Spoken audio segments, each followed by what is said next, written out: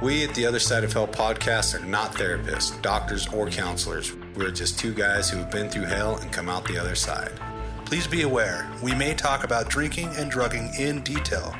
Anyone struggling with addiction may find this triggering. Our goal is to share our stories, explore our struggles, and connect with others through our experience. Remember, we are not alone. There is hope, and together we can get better.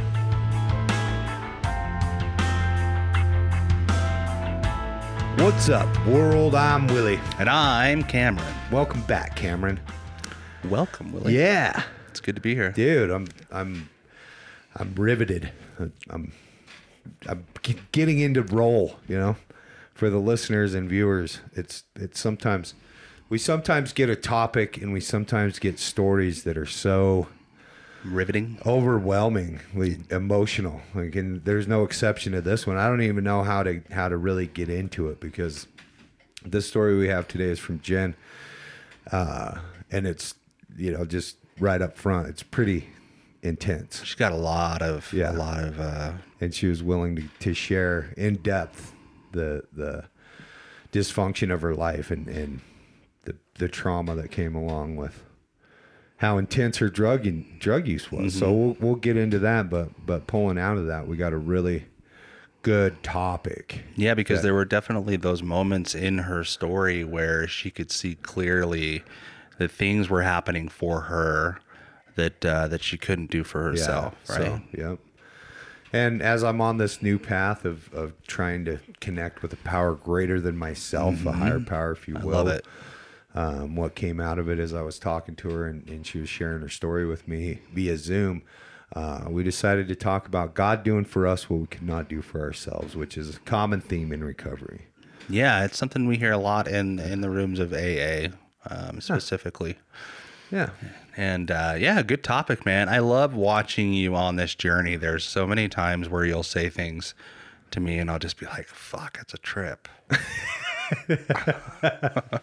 So I'm like the Willie from a year ago wouldn't have said that. Yeah, well, I'm not the Willie I was a year ago. You're not the Willie thank you were God. yesterday. Thank God. Yeah. Thank goodness. Heavens to Betsy. Heavens to Betsy. Thank goodness. Yeah, Right? well, I'm really proud of you. It's funny. My sponsor and I were talking last night about the change that overcomes us, and I've heard other, I think Wayne Dyer, I've brought him up several times on the show, but he talks about how we're literally not the same person we were. Mm-hmm. Every cell in our body is different. And what the one thing I dare say remains the same is the addiction inside of us, right? The ism never really goes away, even though all our cells change and our bodies change and our income changes and all that stuff. The addiction stays the same. It gets That's more interesting powerful. to think about. So Yeah, that's constantly kind of reborn, but we have the same struggle. So it's a good idea to probably stay in touch with the solution, right? Yeah, man. Like I think this topic is a good one because I think that it wasn't easy to come to the conclusion or to decide or be willing to decide that there was a power greater than myself that could help me with this, that could restore me to sanity. But then, once you kind of take that step and make that decision, you can go back in those moments of your journey and just see like, oh man, like the fact that this happened or went the way that it did is really just kind of crazy. Yeah. And I think that she's got that in her story. You've got that in your story. I've got that in my story. And I think anybody really with a recovery journey is likely to have similar things in their story. So I think it's important to share, and it's important to talk about because the more that we're able to see those commonalities, the more that, like we can see clearly that we're more alike than we are different. Right. And whether it's 12-step or, refuge recovery or, something that you're working out with a therapist or whatever the case is, like however you decide to get sober and hopefully stay sober, the one thing that is true is that, there's been these things along our journey that that really we wouldn't have gotten sober without. And oftentimes we like to think of those as instances where God was doing for us what we could not do for ourselves. Right. Yeah. We've heard it said, how is the worst thing that ever happened to you the best thing that ever happened to you? Right. Kind of thing. And so we go through our past, and I think this is a great topic because I needed people, when I first heard in the preamble or wherever it says in the big book of Alcoholics Anonymous, or in meetings in general, because I heard it in Narcotics Anonymous too when I was a regular NA participant, was God doing for me what I could not do. This is an example of God doing for me what I could not do for myself. And people would give examples in their own life where they would explain, I was this certain way and this certain thing happened, and I couldn't have done that on my own. You know, I couldn't have came up with something that miraculous on my own. I tried, or whatever, you know, and whether it's a person that came into your life or a message that you heard or a new level of willingness to try something different, you know, people would be talking about this stuff in meetings, and I didn't quite understand what it meant. And so I would continue to go to meetings, and I would continue to hear it until I could relate with that on stories of my own and see like, wow, this was an example of that. And usually it took some time of introspection and like measuring backwards to certain experiences before I could really connect the dots and go, okay, maybe it's coincidence, but today I'm going to call it God doing for me what I couldn't do for myself. Maybe it's a new, you know, perhaps it's a psychic change through a series of events. Maybe it's God doing for me what I couldn't do for myself, you know, and it could be any of those things, because based on whatever it is you believe or where you're at on your spiritual, you know, journey, you can call it whatever you want, but something happens, right, in order for us to be where we're at. Yeah. You know? And so for me, there was several times of that. Car wrecks that I didn't die in, arrests that I didn't get shot in, fights that I didn't die in, drugs that I did that I didn't die for. Like I keep coming back to dying. Like all these times I didn't die. Jobs I got that gave me a career path. Yeah. People that I came in contact with that, you know, became a huge part of my life, such as yourself and Jordan, you know, Rylan over there, back there running the camera. All these things came together in ways that if I would have done what I wanted to do, my life wouldn't be as good as it is. Yeah. Kind of thing. So, you know, we were talking before the show, like, what do you got, Cameron? What's so many, what's your experience with God doing for you what you couldn't do for yourself? Yeah. Like you know, I think that there's some things that are easy to look at and see in retrospect, and then there's some things that are harder to sort of define that way. But I think as you were talking, I was thinking about all those same things that I had, where, you know, like I was one of those people that I never got a DUI, and I drove drunk, you know, on almost a daily basis, and I've never killed anybody. Like there was definitely at least 2 or 3 times where I drove home from a location that was 40 miles away, have no recollection of the drive. You know, there were friends that were following me in one instance who were on the phone with other people, other loved ones of mine, saying he's all over the fucking road. Like, and I don't remember that drive at all, you know, and somehow I made it home. And so for me, it's like, man, I can see that there was something looking over me, you know, in that instance. There was something watching out for me, because you know, all those things should have happened. But I think specifically, like, some of the more simple things are what I think about when I think of like God doing for me what I couldn't do for myself. Is like, well, I'm sober. Like, getting sober, period, was something that I couldn't do on my own. And the people that were put in my path that helped me get sober were put in my path for a reason. One of the biggest things for me was, you know, my older brother had been trying to talk some sense into me or at least like get me open to the idea that I needed a treatment program specifically. Right.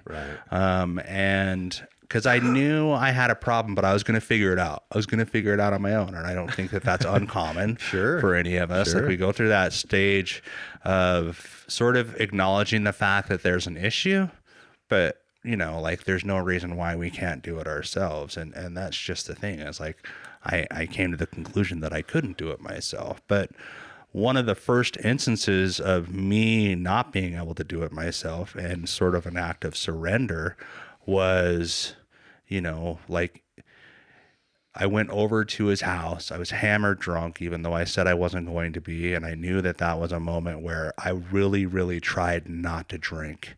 And I did anyways. And he was just talking to me, dude. And he's just like, I get it, man. Like you're scared. You're all these things. Like, just let me make the phone call. Just let me call, you know, like I will call for you. And I was just like, okay. Yeah.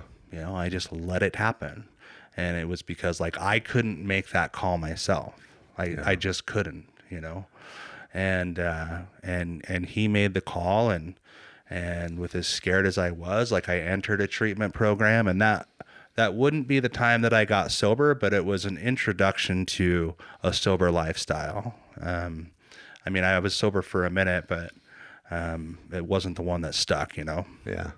And I think that's one of those instances where it was very clear that like God is doing for me what I couldn't do for myself. And he was working through, you know, those people around me. Yeah. And I see that happening a lot of times where, you know, God is working through those people around me. And for whatever reason, like I have nothing left. Yeah. I've only but to surrender in that instance. Yeah. And that was something that I wasn't sure I could do, you know, and I did in that instance. Yeah. So that's one of the many examples for me. Yeah. I always wondered, like, I think it's so miraculous that I'm here and I can go back and I can think about the close calls and a couple of really violent situations come up for me when I'm thinking about this. And one of them is one that I've been thinking about lately and kind of sharing about at meetings and stuff. You know, I came from a pretty violent background, and for me, it wasn't uncommon to be either watching violence, a part of violence, or creating violence. It wasn't uncommon whether it was a Tuesday night, a Friday night, whether we had started drinking yet, or if it was going to or from a drug dealer or any of that stuff. It was just a part of my daily life for the most part.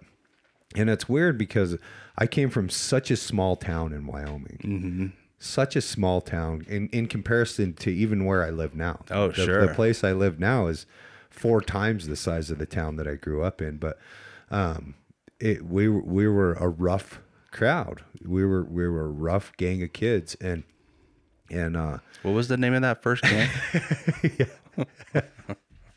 And you're not going to share it? No, it doesn't matter. I think we were like 10 or 11. Yeah, when we started wanting to be gangsters. I mean, there was something attractive to that lifestyle, and we would backyard fight and all that stuff. And as drugs and alcohol came along, like in Jen's story, you know, huffing was early for me. Yeah. You know, it started, you know, that was something that she shares in her story. And so like huffing gas, huffing rubber cement, huffing glue, huffing Freon, you know, anything that could take us away from the way that we felt about ourselves. And I didn't know that that's what we were doing. We were just trying to have fun and be a part of. Yeah. It didn't seem like there was a dysfunction involved with it, but I can look back now and see that there was. But there was one particular night, and I think God was doing for a lot of people what none of us could do for ourselves, because, you know, we started day drinking early. I think I was probably 20 or 21 at the time. And I was hanging out with this specific group of people, and some of them were doing heavy drugs. Some of them were just smoking pot. Some of them were smoking pot and drinking. And I could kind of bounce around between all those groups. And we started drinking early that day. And a lot of us knew each other for a very long time since we were little kids. And we'd spread apart and come back together at different times. You know, somebody would go to jail or prison or juvie. They'd come back. Their parents had moved them to a family member's house outside of the state. They would come back. And every time somebody came back from one of those places, we would either get along or we wouldn't, you know, depending on where they went and what they came back as. You know, some people would move to a different city and come back as a different gang member wearing a different color or whatever. And we would play the part. We would play whatever that part is. And there was one particular friend that we were harassing that day for whatever reason. I can't remember. You know, Chuck had a problem with Ryan, and we were day drinking. We were all drunk and went up to his house and started harassing him. And Ryan had a big brother that was notorious for being a fighter, right? His name was Jake. And he, like the story was this guy knocked out a horse, right? This guy was, Jake was nobody fucked with Jake. I feel like that's such a small town. You know, like he, and I had watched Jake fight a couple people and like I said, violence was common. And so we were harassing him anyway. Like we fucked around and no harm really. Just I mean, probably emotionally, I look back on it now and his feelings were hurt or whatever. But then we went to a party that night, and that was also not uncommon. You know, just go to a party, and it was supposed to be a fun night. We had the girls over, we had plenty of liquor. No thought of earlier that day. We were already drinking and partying. And so we're starting to party. The girls are starting to loosen up and we're all starting to have a good time. And all of a sudden Jake shows up over at this house, right? Banging on the door, fucking screaming at everybody. And I kind of forgot that we were fucking with his brother. And so I go outside, "What up, Jake?" Blah, blah, you know, just kind of, and he's like, he's all mad. I'm like, "What are you mad about, bro?" And then Bailey comes running out of his house with a shotgun.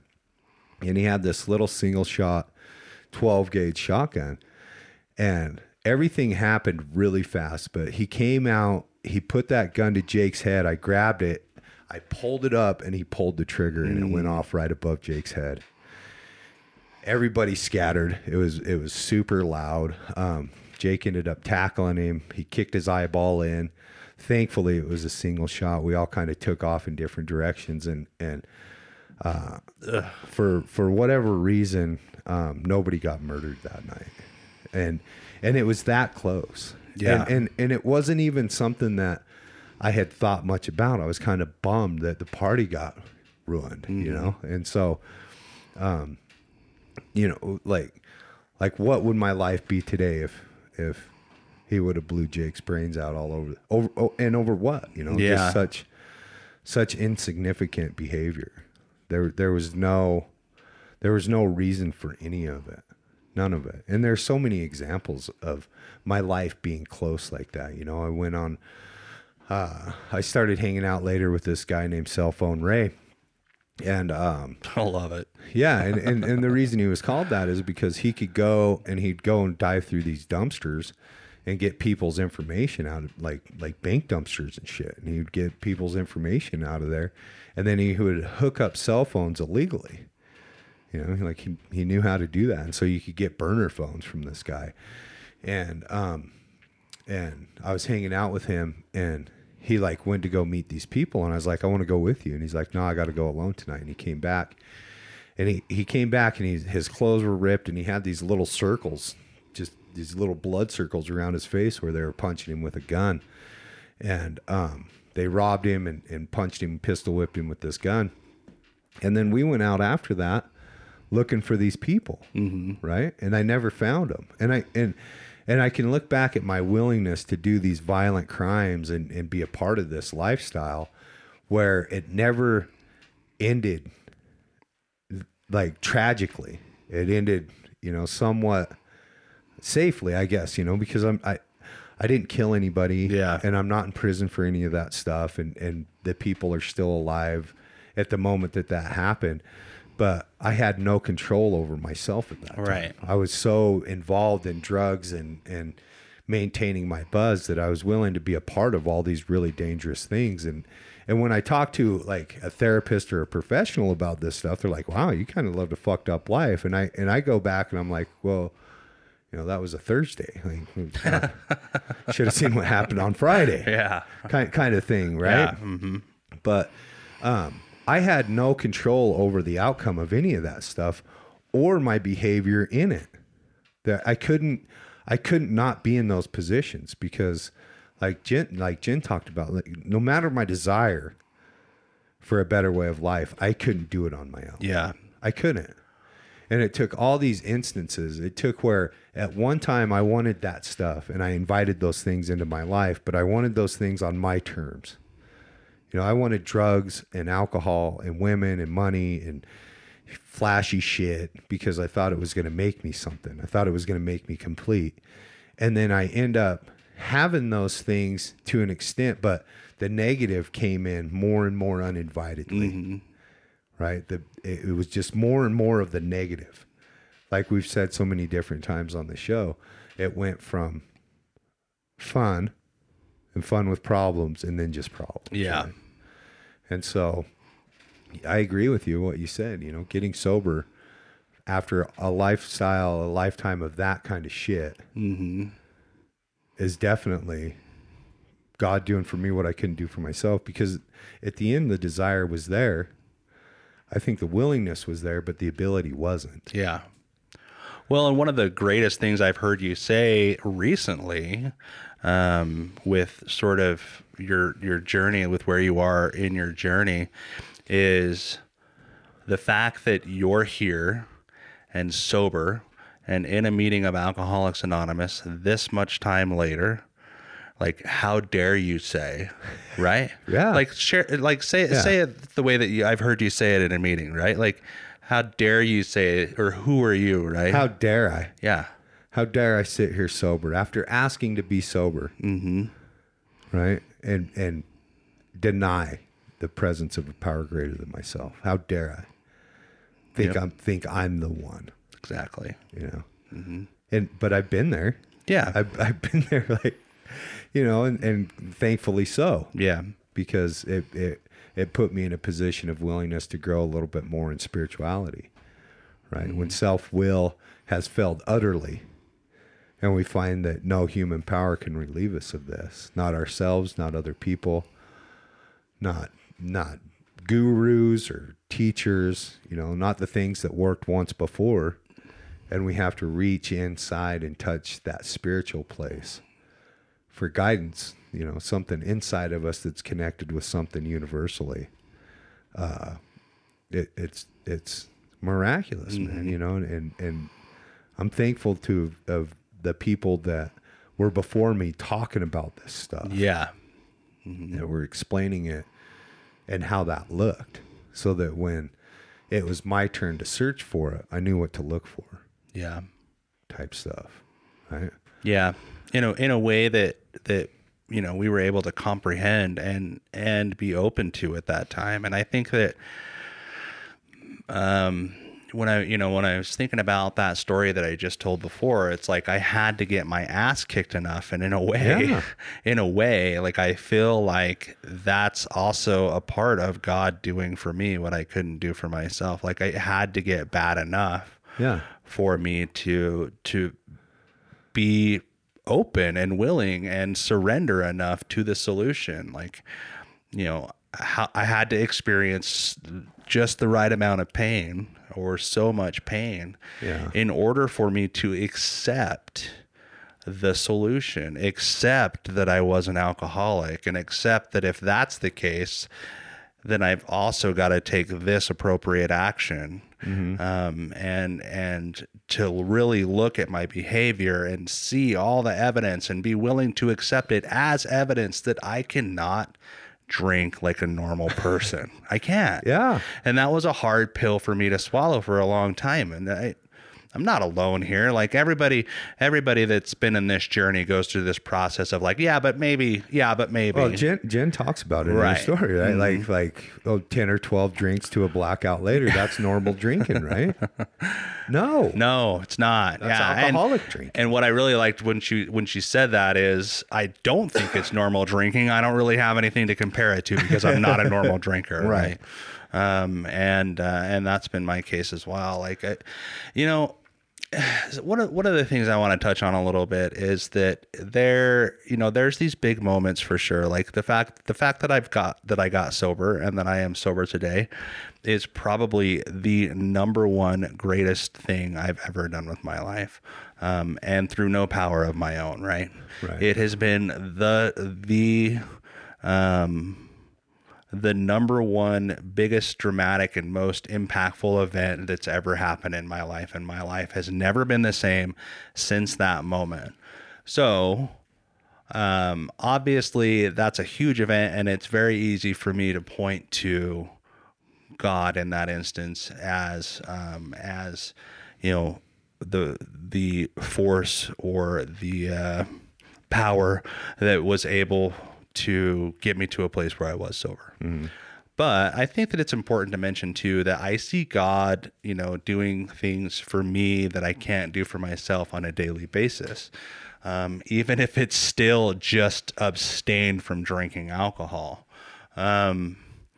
Anytime that I'm doing something that I don't want to do, I can generally chalk up to a power greater than myself, right? Because I know that, like, left to my own devices, I will do what it is I want to do. And when I do what I want to do, I'm fucking sleeping on a friend's couch, haven't showered in 4 days, completely sober, taking shots at 6 o'clock in the morning, smoking weed or fucking scraping pipes, and trying to find out how I'm going to get enough money to chew 14 pills before the day's over, Right.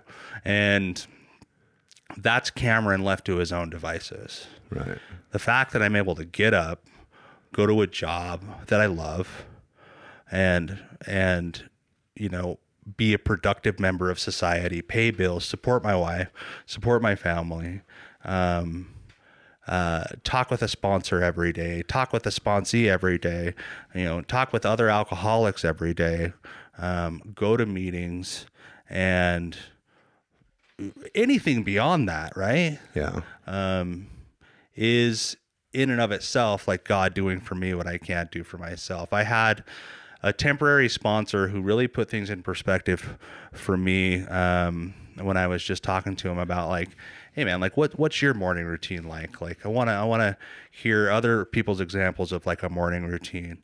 And he would tell me, he's like, I wake up at 4:30. That's definitely not something that everybody can do, but that is something that I have done for a while. He's like, and that is God doing for me what I cannot do for myself. Yeah. Because left to my own devices, I'll sleep until, 8:30, 9 o'clock. And I'm just like, it's so funny. I never would have looked at it that way. Sure. But it's such a great way for me to keep things in perspective and for me to maintain that contact with a power greater than myself, is to remember that, man, left to my own devices, like I know what that looks like. Yeah. I did it. I have all this evidence. I looked at all that stuff already. I know what that looks like. So, if I'm able to do that, it must be something better than me, right? It must be something with more power than I have, because I know when I'm powerless. Like I can't do that stuff on my own. So it's such a great thing for me to remember, and really just the perfect perspective for me to have with all those little things. And I think that that's the point I'm trying to make here, is that these simple things are still, God doing for me what I can't do for myself. Yeah. And I appreciate that I have those people around me that can allow me to have that perspective. Yeah. And I love, as you were sharing, it reminds me that we get to choose what that is. I mean, you can justify away all the miracles in your life and chalk them up to coincidence if you want. Mm-hmm. today we get to choose, God over self or recovery over addiction. Because, we can look back and one of the most profound experiences that I had outside of waking up with a gun in my face for the last time was the last time I got out of jail. And I've shared this a couple times, but this is where this recovery started to stick, because I was out of jail for less than 24 hours. I had a desire to stay sober, but didn't know that I could. Mm-hmm. I didn't think that I could. I wanted to. I knew where the solution was because I'd been coming around long enough. And we invite these things into our lives, both good and bad. I believe that, right? I believe that we invite the solution and we invite the problem. And based on where we're at in our spiritual maintenance is where we're going to be on the solution for all this stuff. Yeah.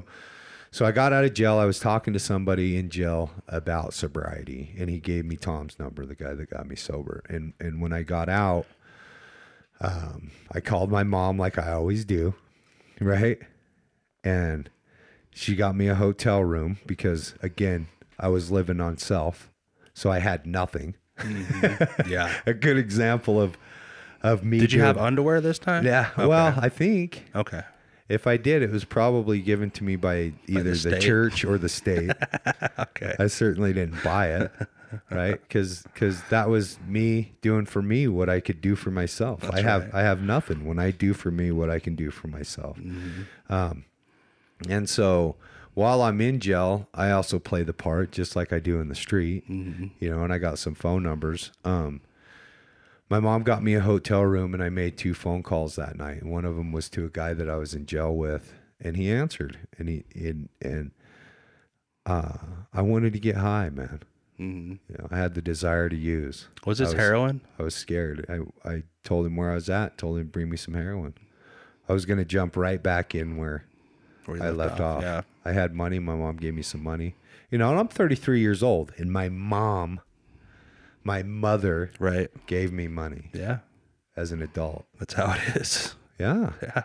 It's embarrassing, man. But it is what it is. Yeah, it's reality. People in addiction and recovery know what I'm talking about. Mm-hmm. Again, me doing for me what I can do for myself. And I told him where I was at, and I said, "Fuck, bring me some heroin, bro. Bring me some of that cheese." And he said, "Bet, I'll be there." And I called Tom, and the heroin didn't show up, man. AA did.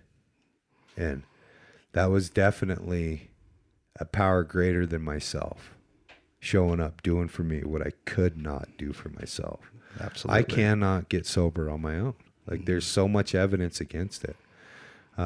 Every good intention, every desire, every promise, every good, all the intention in the world and like the want couldn't get me sober. Mm-hmm. It couldn't. I tried and tried and tried to vow it off and change substances and go to therapy and lie to my therapist. Who knew that honesty was going to work? Yeah. At one point I prayed to be sober, and I sit here sober. So like you said, how dare I? Like you said. Like you said, I said. Yeah, like I said that you said. How fucking dare I deny the power of this thing? And I love that story, Willie. I love that story. Every time you tell that story, I'm just like, that is such a cool, because we don't always get such clear examples. They're not always so black and white. And that is just so A or B. And A showed up, and it is just such a clear example of that happening. And so I appreciate every time you share that story. Thanks. And I think, one of the important things as we're talking, I'm like, why? Because we talked about perspective, why, right? Like, we get to choose, like we can shoo away all the things that are, truly God shots as coincidence or whatever. We get to decide how we feel about those things. And as you were talking about that, I was thinking about like why do we choose to look at those things as if like why did my temporary sponsor choose to believe that was God doing for him what he couldn't do for himself, right? Like instead of saying, oh yeah, I'm just somebody that gets up at 4:30 now, like I've broken that old habit and now I'm somebody that gets up at 4:30, you know, and him having that perspective of, no, this is God doing for me what I can't do for myself. Well, what it does is it keeps us humble, right? Yeah, it gets us right sized. Exactly, because the minute that I start thinking that I can do this, you know what I mean? Then you got it. Yeah, then I got it. I don't need you. I don't need this show. I don't need Jordan. Like, I got this. Like, this isn't important. Like, I can do all this on my own. Like, and then I start believing the bullshit. Maybe I can have a drink. Maybe I'm fixed now. Maybe I'm cured. Like, and so like I've got to remain humble. I feel like Jordan wants to say something. Jordan, are you sure? I was just laughing. I can relate with all that all too well. I really get reassured when Jordan's back there nodding his head and Yep. And You guys are fucked up. But yeah, man, I mean, and that's one of the important things is like it keeps me out of that ego. And if there's one thing that I was able to learn in my recovery journey is that ego will fucking take me down, man. Yeah. And I really appreciate the terminology that, you know, that I've heard in the rooms that you've used, that my sponsor used, that was introduced to me, you know, through the AA, which is like, I got to look at me right-sized. Right-sized. Like not too big and not too small either. Yeah. Because I have a tendency to either think that I'm fucking God or that I'm completely worthless. Yeah. And, you know, and that's what it does for me is it keeps me humble. And that's what I'm able to get from this program is I know the action that I have to take in order to remain humble enough to get through the day sober and like myself the right way. Yeah. And so that's, I think that, yeah, I just wanted to touch on that while we were talking about that. Yeah, because humility is super important, you know. Forced humility isn't always fun, but you got to be careful because once I truly did step 3, I turned my will and my life over to the care of God with Tom. After that experience and AA showed up, and I jumped into step work and sponsorship and meetings and service and home groups. And, you know, I'm doing the deal, right? Yeah. Doing this 12 steps of Alcoholics Anonymous, the way they were outlined in the big book and taught to me by my sponsor at the time. We did a step 3. And when I turned my will and my life over to the care of God, as I understood him, a lot of miraculous things happened in my life. And one of them was I choose to believe that God wiped away everything I thought I knew about him and gave me an absolute clean slate. And I call that my moment, my time of atheism, right? And I've shared about that. And I needed that time of atheism to break away from what I thought God was. Yeah. Right? I had someone else's conception of a power greater than myself that was killing me. And willingness for me comes from a place where what I want in little bits comes uninvitedly in all the time. Yeah. Right. And so when the violence and the chaos of street activity and the negative thinking and self-destruction from negative thinking and poor outlook on self come in every minute of every day, all the time, when all I want to do is relax. And that's what my life becomes, is a constant state of dodging inconveniences and dodging negative behaviors and dodging negative people and just trying to maintain and keep my head above water, if you will, where I'm drowning in negativity. I become willing to do whatever is necessary to get back on the boat. Yeah. Right. And for me, I've had enough experiences of that. And Jen shares a lot of great experiences of that exact thing. That's the best way that I can visualize what's going on is we're out there drowning, and I'm willing to get on the boat. Now I know that I can't swim this far. alone and I need some help. And I ask for help, and the hand of AA reaches out. Yeah. And it reaches out in such a way that it's never let go. Even if I jump back in the water and try to swim on my own, it keeps a hold of me. Like there's a spiritual rope tied around me for when I forget what a precious gift this lifestyle is.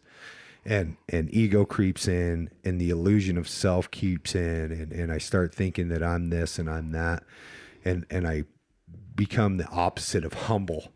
What is the opposite of humble? Egotistical? Yeah. Ego testicles?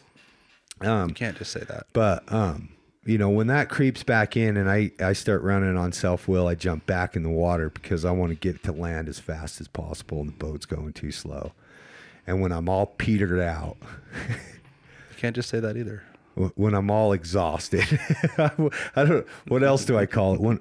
When I've run the motor of self-will completely out of fuel, Depleted. Yeah. yeah, the rope connected to the power that I turn my will and my life over reels me back in all the good ways, and I'm reminded of what size I really am, and I get back in the boat and I pick up my oar, and I row as part of the team of solution, right? I become part of again.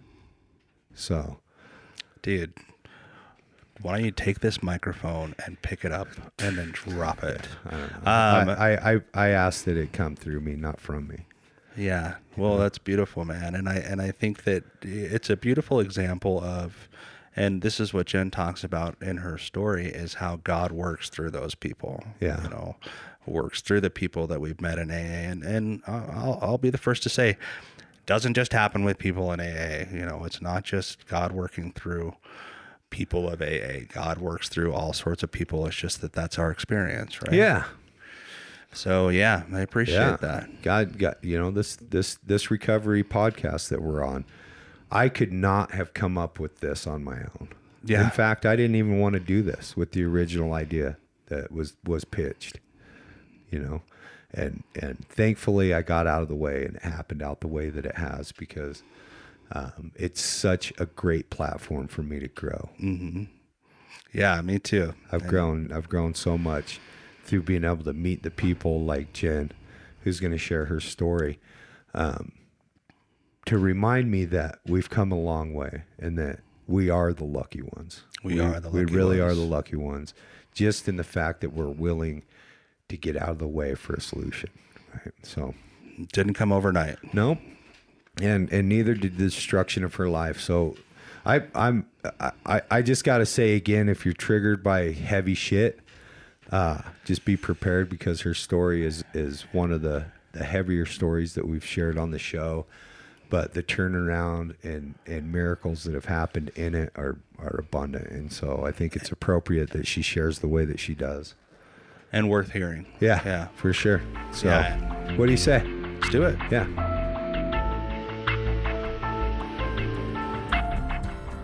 This week's War Story is brought to you by Brainwashed Coffee. Brainwashed Coffee is a damn good coffee with a damn good cause. 50% of all proceeds go back into the recovery community, which makes it a perfect partner for us here at the Other Side of Hell podcast. With delicious blends like Coffee Commitment, Found a New Freedom, we drink a hell of a lot of it here, and it gives us the energy we need to deliver a quality show. Right now, you can get $5 off your coffee purchase at brainwashedcoffeeco.com using promo code OTHERSIDE. Clean your bean. Brainwashed Coffee. Now, without further ado, here is this week's War Story. Well, my name is Jennifer, and I'm an alcoholic. My sobriety date is August 26th of 2019, and I came into these rooms much like everybody else, battered and broken, I didn't start off my life thinking I would be an alcoholic or an addict or have an addiction to anything. I thought life was just going to be great. When I was a child, I lived with a mom and a dad and a sister, and we lived in a beautiful house and had this beautiful life. And then one day it came crashing down.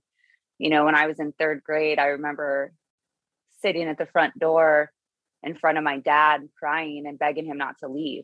And he left. And I think that was the first time in my life where I was shown how how disposable I was. At least that's what I thought. I thought that this man leaving my life, my hero, you know, my family provider, I thought that he was my everything.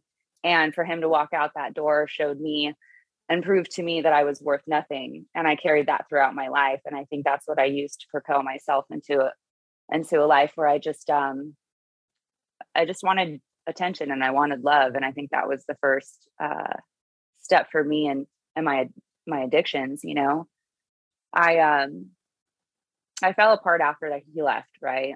I know that for me, losing the one person I thought was in my corner and being left with my mom, who I couldn't relate to and was really never around, and my sister, who didn't seem as affected as I was, you know, all of these things played a big part in the person that I became. So he left when I was in 3rd grade. And by the time I was 11, I was smoking cigarettes and huffing Freon from outside of the air conditioning units, you know, because someone said, hey, this makes this really cool noise and you feel different. And you didn't have to tell me twice. You could have said, put your mouth on the, you know, exhaust pipe of a car. If it's going to get my head to be different, I'm going to go ahead and do it. And it started off from there. As crazy as it sounds, I just didn't think at the time, right, that me choosing to smoke cigarettes or me choosing to huff on Freon was going to lead to the life that I ended up living. I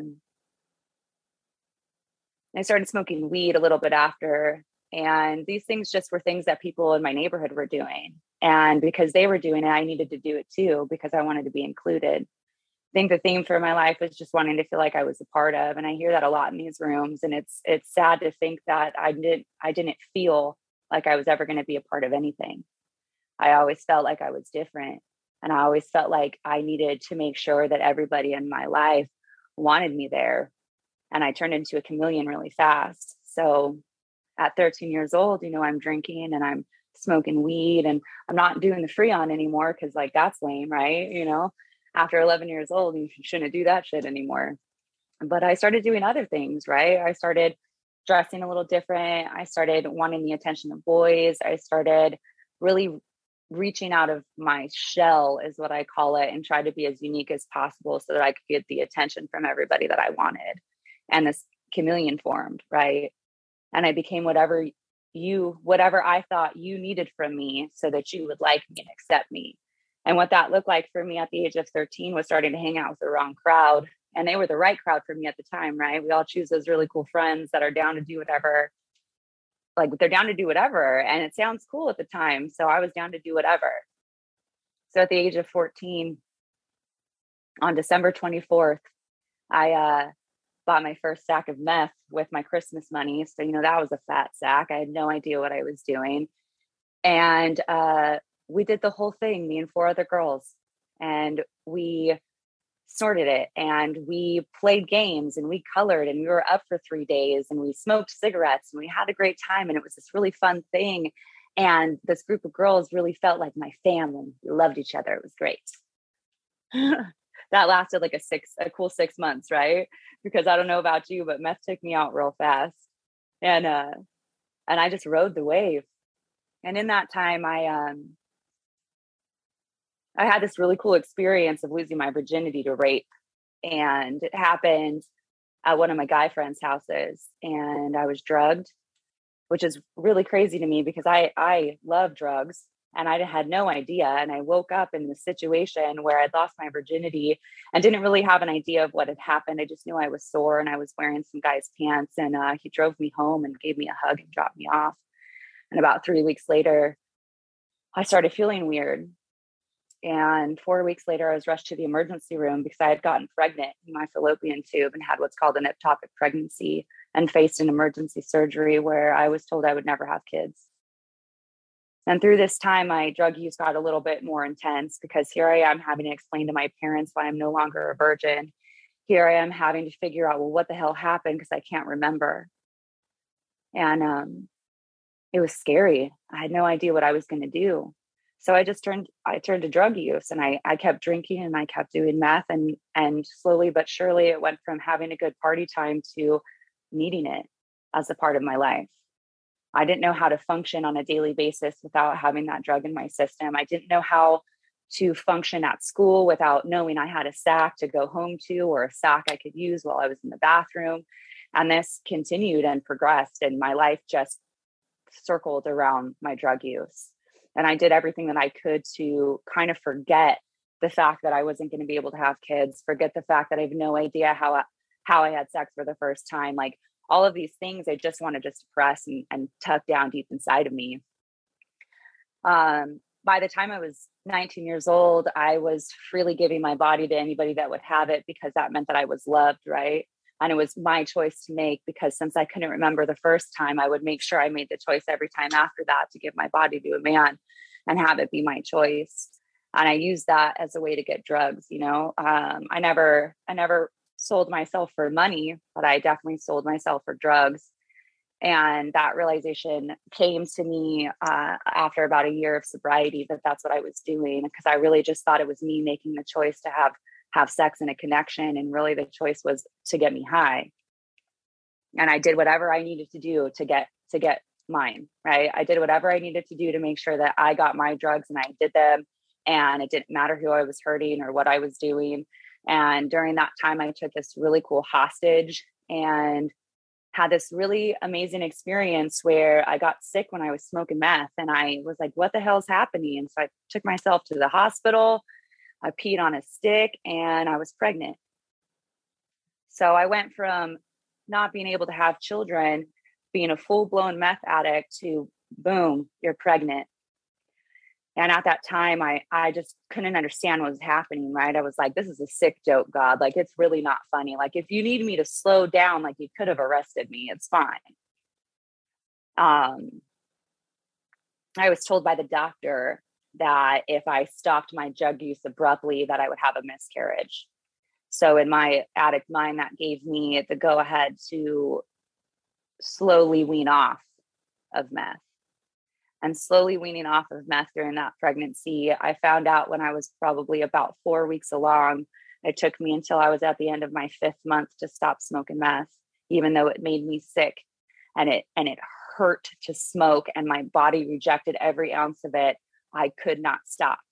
Knowing I was pregnant with a child I should have never had, knowing that I could be damaging her inside of me, but because I don't have a defense against it, I had no idea what I was doing, and I couldn't stop. And that weaning off literally was still smoking so much a day that my life was consumed by it. And I don't even know how I stopped when I was at the end of 5 months, but I did when I had my daughter. And I stopped smoking at about when she was 3 months old, right? I was working at Starbucks 24 hours a day, Starbucks. And I was working the night shift, taking care of her during the day. And I was tired as shit. And I was like, you know what? I know what's going to help. I'm going to go ahead and just get a sack. I'll be able to stay up through this shift. I need to make this money. I got to support her. And not even 3 weeks later, I was held up at gunpoint by a girl that I thought was my friend, by my best friend at the time and her boyfriend. And my daughter was in the next room crying when these people went through my parents' house and stole from them and threatened my life while my daughter was in the next room. And the next day, her father came and picked her up, and I had to go to rehab for my first time. And I went to an inpatient treatment center out in the desert where I did 60 days of just straight program and did all these steps that I had no idea what they were. And I didn't really want to quit. And someone was shoving them down my throat so quickly. And all of a sudden I went from like feeling like shit to having to tell people I'm sorry to like understanding who I am and like not wanting any of it. I later realized that I copped a resentment towards a 12-step program. And that sort of kept me out of any program since then. You know, like I really felt like these people were attacking me. How dare you try to tell me about myself? Excuse me. Like, I don't need none of this. My life's not that bad. Yeah, I get high, you know, yeah, I can't stop. I had a kid, whatever. Things are whatever. I'm fine. It's okay. And I really thought that I was going to be able to live life out of a treatment center on my own terms. Well, let me just tell you how cool that works. At about 90 days, I lost the place that I was living and had to move in with a couple of girls that I didn't really know that well. And their coping mechanism was cocaine. So that became my coping mechanism as well. So I just started doing cocaine. And if you're an addict like I'm an addict, cocaine doesn't hit like meth. So guess what I did a few weeks later? I got some meth. I found me a dealer and I became his girlfriend, and boom, I was off and running. And I really just rode that train for as long as I could.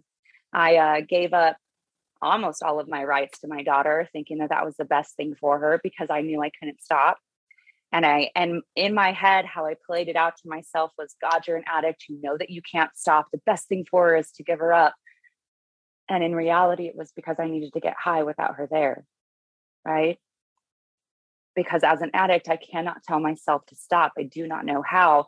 I don't have the ability to put it away and never touch it again. And I didn't know that at the time. And I convinced myself that I was making the right decision so that I wouldn't feel guilty about the decision I was making.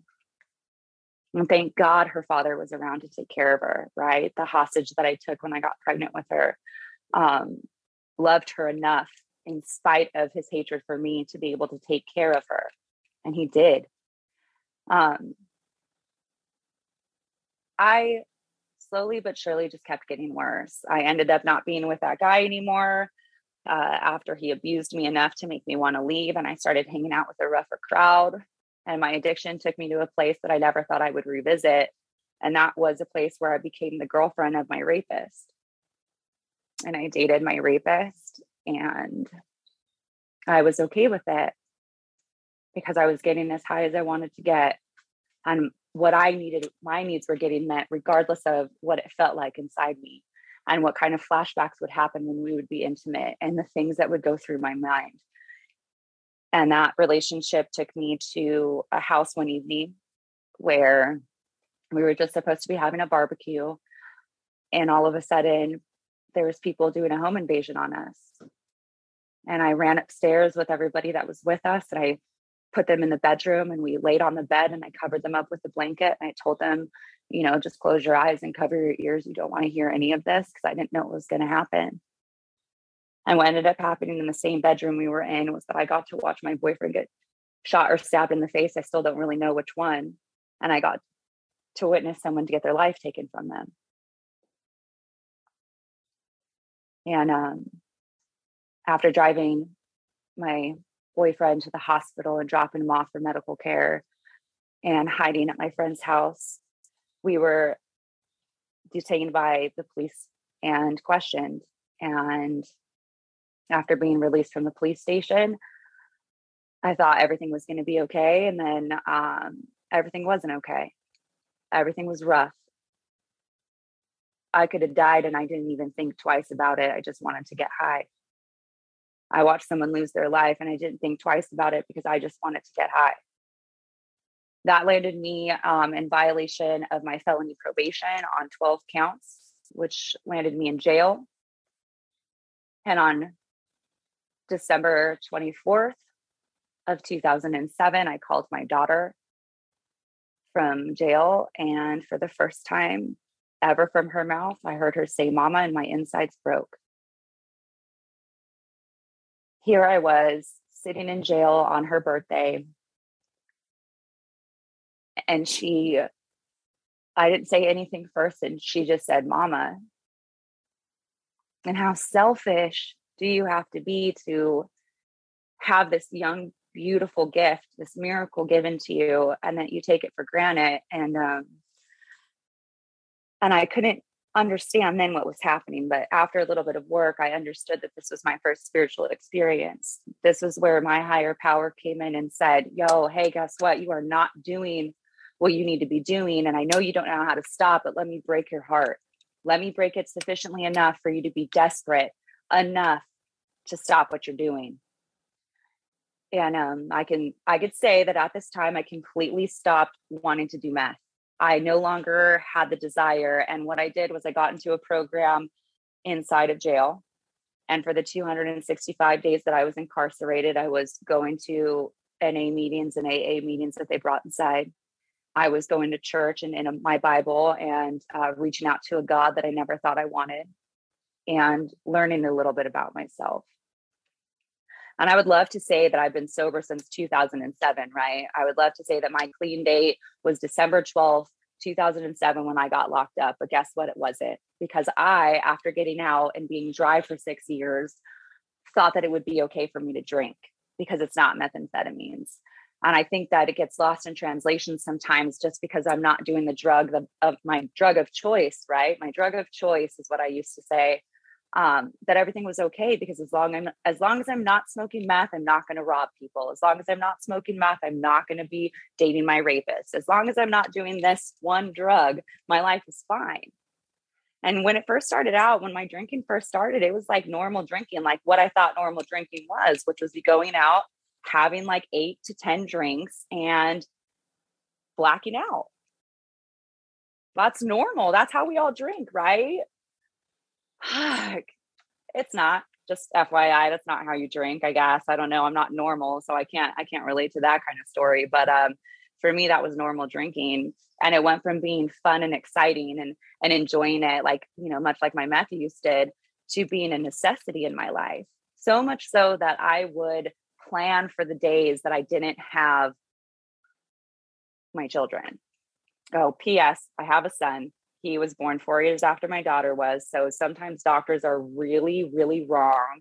I have 2 little miracles and they're in my life today. And thank God that they are, because they help me see myself more often than if I was just alone. So I don't know, guys, like I feel like I can relate to a lot of people I've heard in the rooms, and I can continue to tell you my what happened story. And I think I told you like the big highlights on everything, but I think that the biggest thing is that no matter how much I wanted to stop, I couldn't. No matter how much I wanted to put it down and not choose that over everything in my life, I couldn't.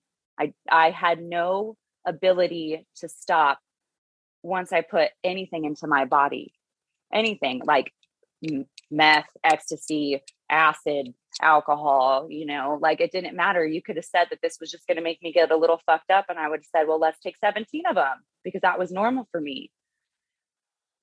And I became consumed to the point where everything else in my life just faded away. And all I can think about was, God, how am I going to go get drunk this weekend?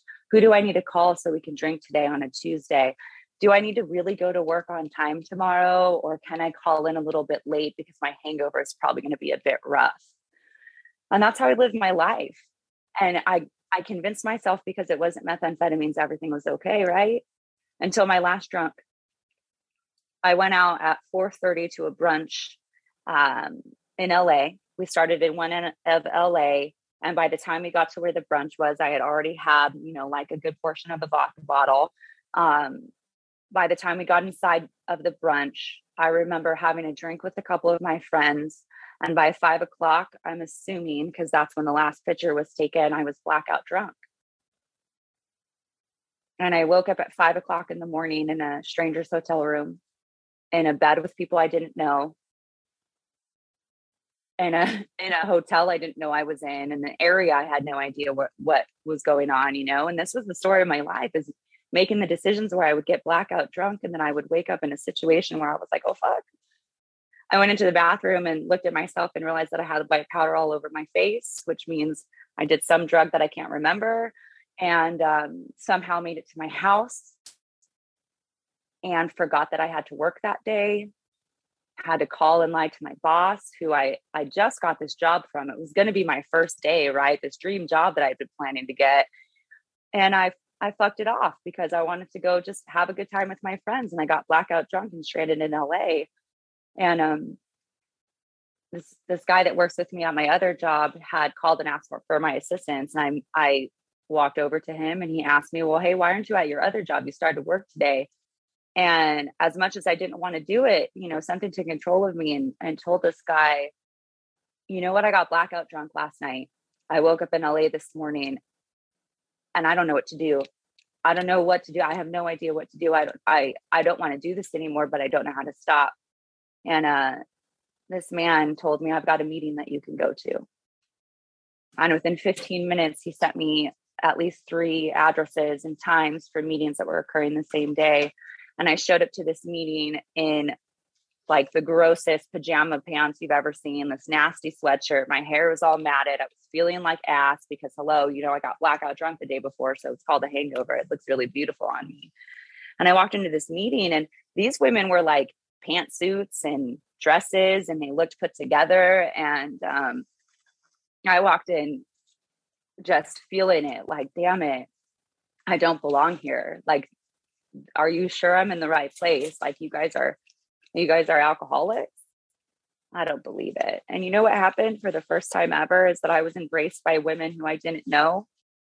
And they hugged me and they told me, welcome. You know, I felt more loved in that moment with these beautiful women and their amazing clothes, with me looking the worst that I've looked in a long time and feeling the lowest that I felt about myself.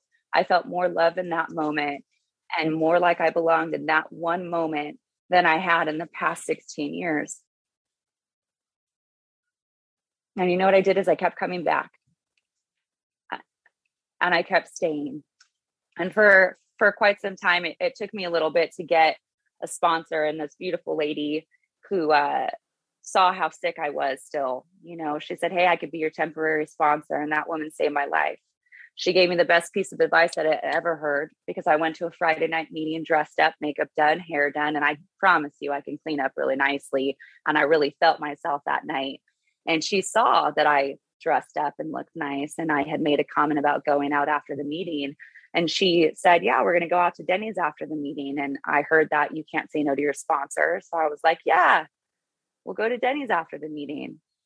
And you know what she said to me when we got to Denny's?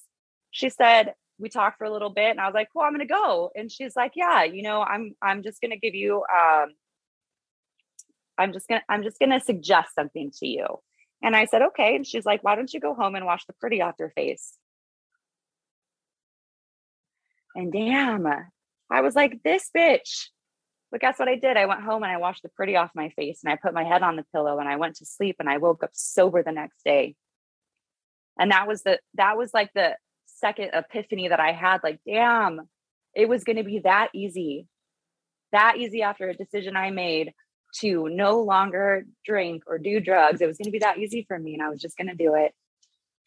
And I continued to go to meetings, and then I continued to be in the work. And I got into the Big Books, Alcoholics Anonymous 12-step program, right? And I did these 12 steps, and I learned how to let go and understand that I'm powerless. And I learned that I was an alcoholic at the center of my being. I have no control over anything that I put into my body, because after the first one, I just want more and more and more, and I don't know how to stop.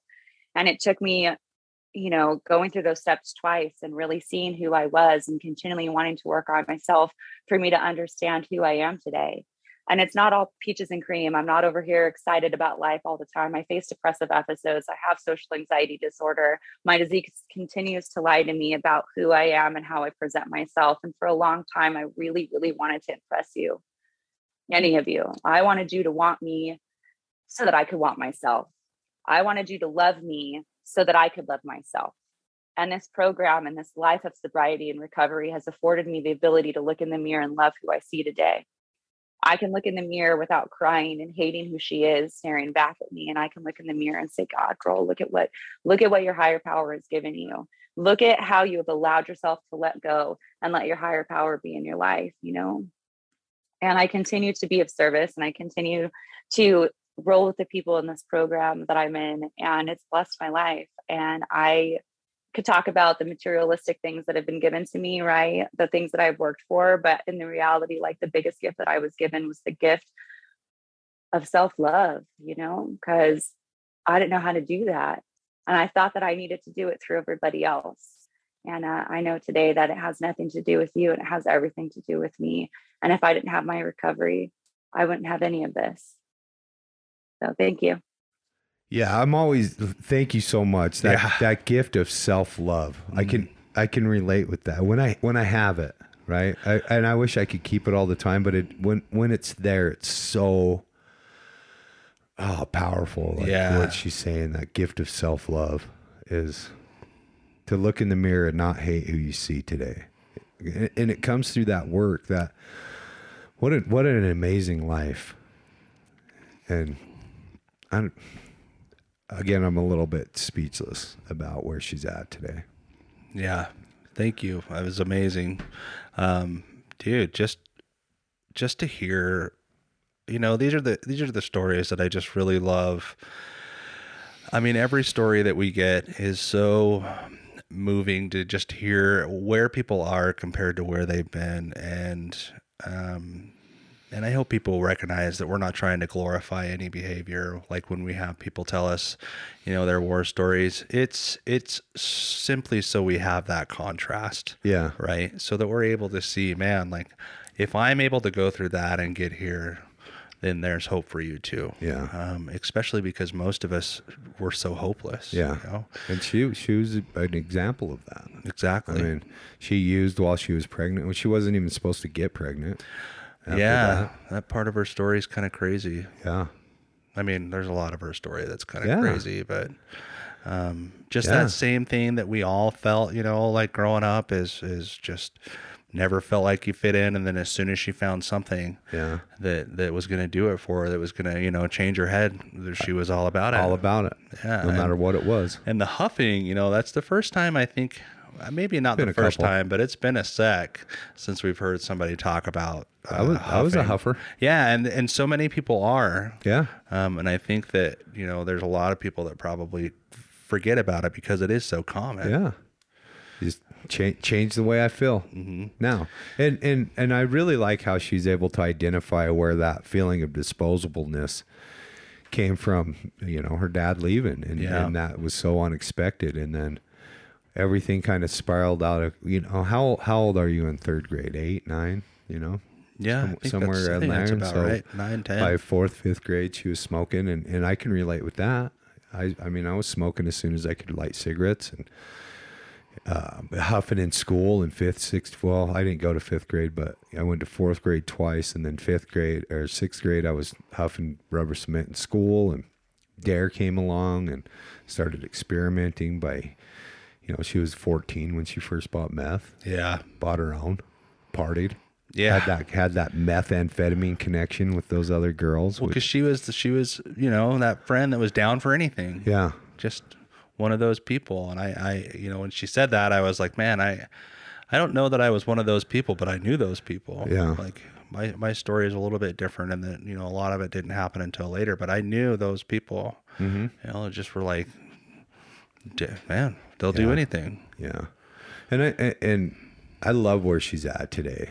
I really do appreciate where you're at today with that, being able to wash the pretty off your face. And for me, when she shares that part, it's like wash the bullshit off and be recovered. Yeah. Go and be like sober. sort of wash the mask off Yeah. too, right? Yeah. Go be sober. Be sober tonight. And she did. And it was a game changer. It was a for her. revelation. She's Yeah. like, who knew it was this simple? And that's the thing, is like, it's simple. It's not easy. Yeah. We make it hard. Yeah. But it really can be just so simple. Both directions. You Yeah. know? Like it's really simple to go back out. You know, I feel good. I got my face on. I'm ready for whatever's coming. And there's God through another alcoholic saying, you need to go to bed. Yeah. Is what needs to happen. Yep. You know, as a suggestion. Yeah. Just so you know, when sponsors suggest stuff, it's a subtle command. May I make a suggestion? Ah, shit. Here it comes. You know, it's a subtle command, but you know, her sharing about, you know, being the dirtiest girl in the room and everybody putting their hands around her, like putting their arms around her. That's it. That's the service of AA. That's that hand of AA. Going, we don't give a fuck about these suits. We care about you. We don't care about the clothes that we have. You know, this is the newcomer we've been waiting for. Yeah.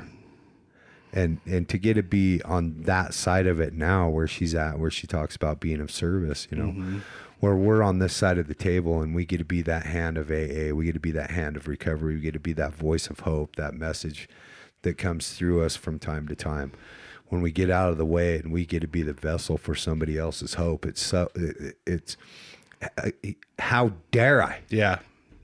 try to fuck this up, How dare you? you know? get to meet people like this. And we had a really great conversation after, 25 minutes isn't very long to get a story out there, but we were able to talk for a little while after, and it brought up some points for me, because I was the drug dealer. Yeah. And it made me wonder, how many girls were with me for the dope, and how, where had I played the villain out there. And, I that's what it was all about for me, was, I needed that validation through other people, just like she did. Well, and what a cool opportunity. And that's why, we have these conversations. Like, it's not always easy shit to talk about, but by her sharing that, you were able to look at something from your past and say, what was my role in this? And more will be revealed, right? Like maybe there's some work that you'll need to do around that, Be able to ninth step it. And again, like some growth that could happen. Yeah. So that's why we do this. That's why she shares her story. That's why we share on the podcast. And it was just an amazing story. Powerful turnaround. Yeah. And I can't thank you enough. Yeah. Thank you. Congratulations on all your success, especially getting to be a mother. It's super important. So yeah. Thanks, Cameron. Thanks, Willie. Yeah. You say, wrap it out. Yeah, let's do it. Jordan. I'll say thanks to Jordan. Rylan. Thanks to Rylan. Thanks to the listeners. Thanks to everybody Viewers. who supports the show. Yeah. We've had a lot of really great people reach out to us and let us know that they're getting a lot from it, and we can't hear that enough. Yeah. So thank you. Yeah, thank you all.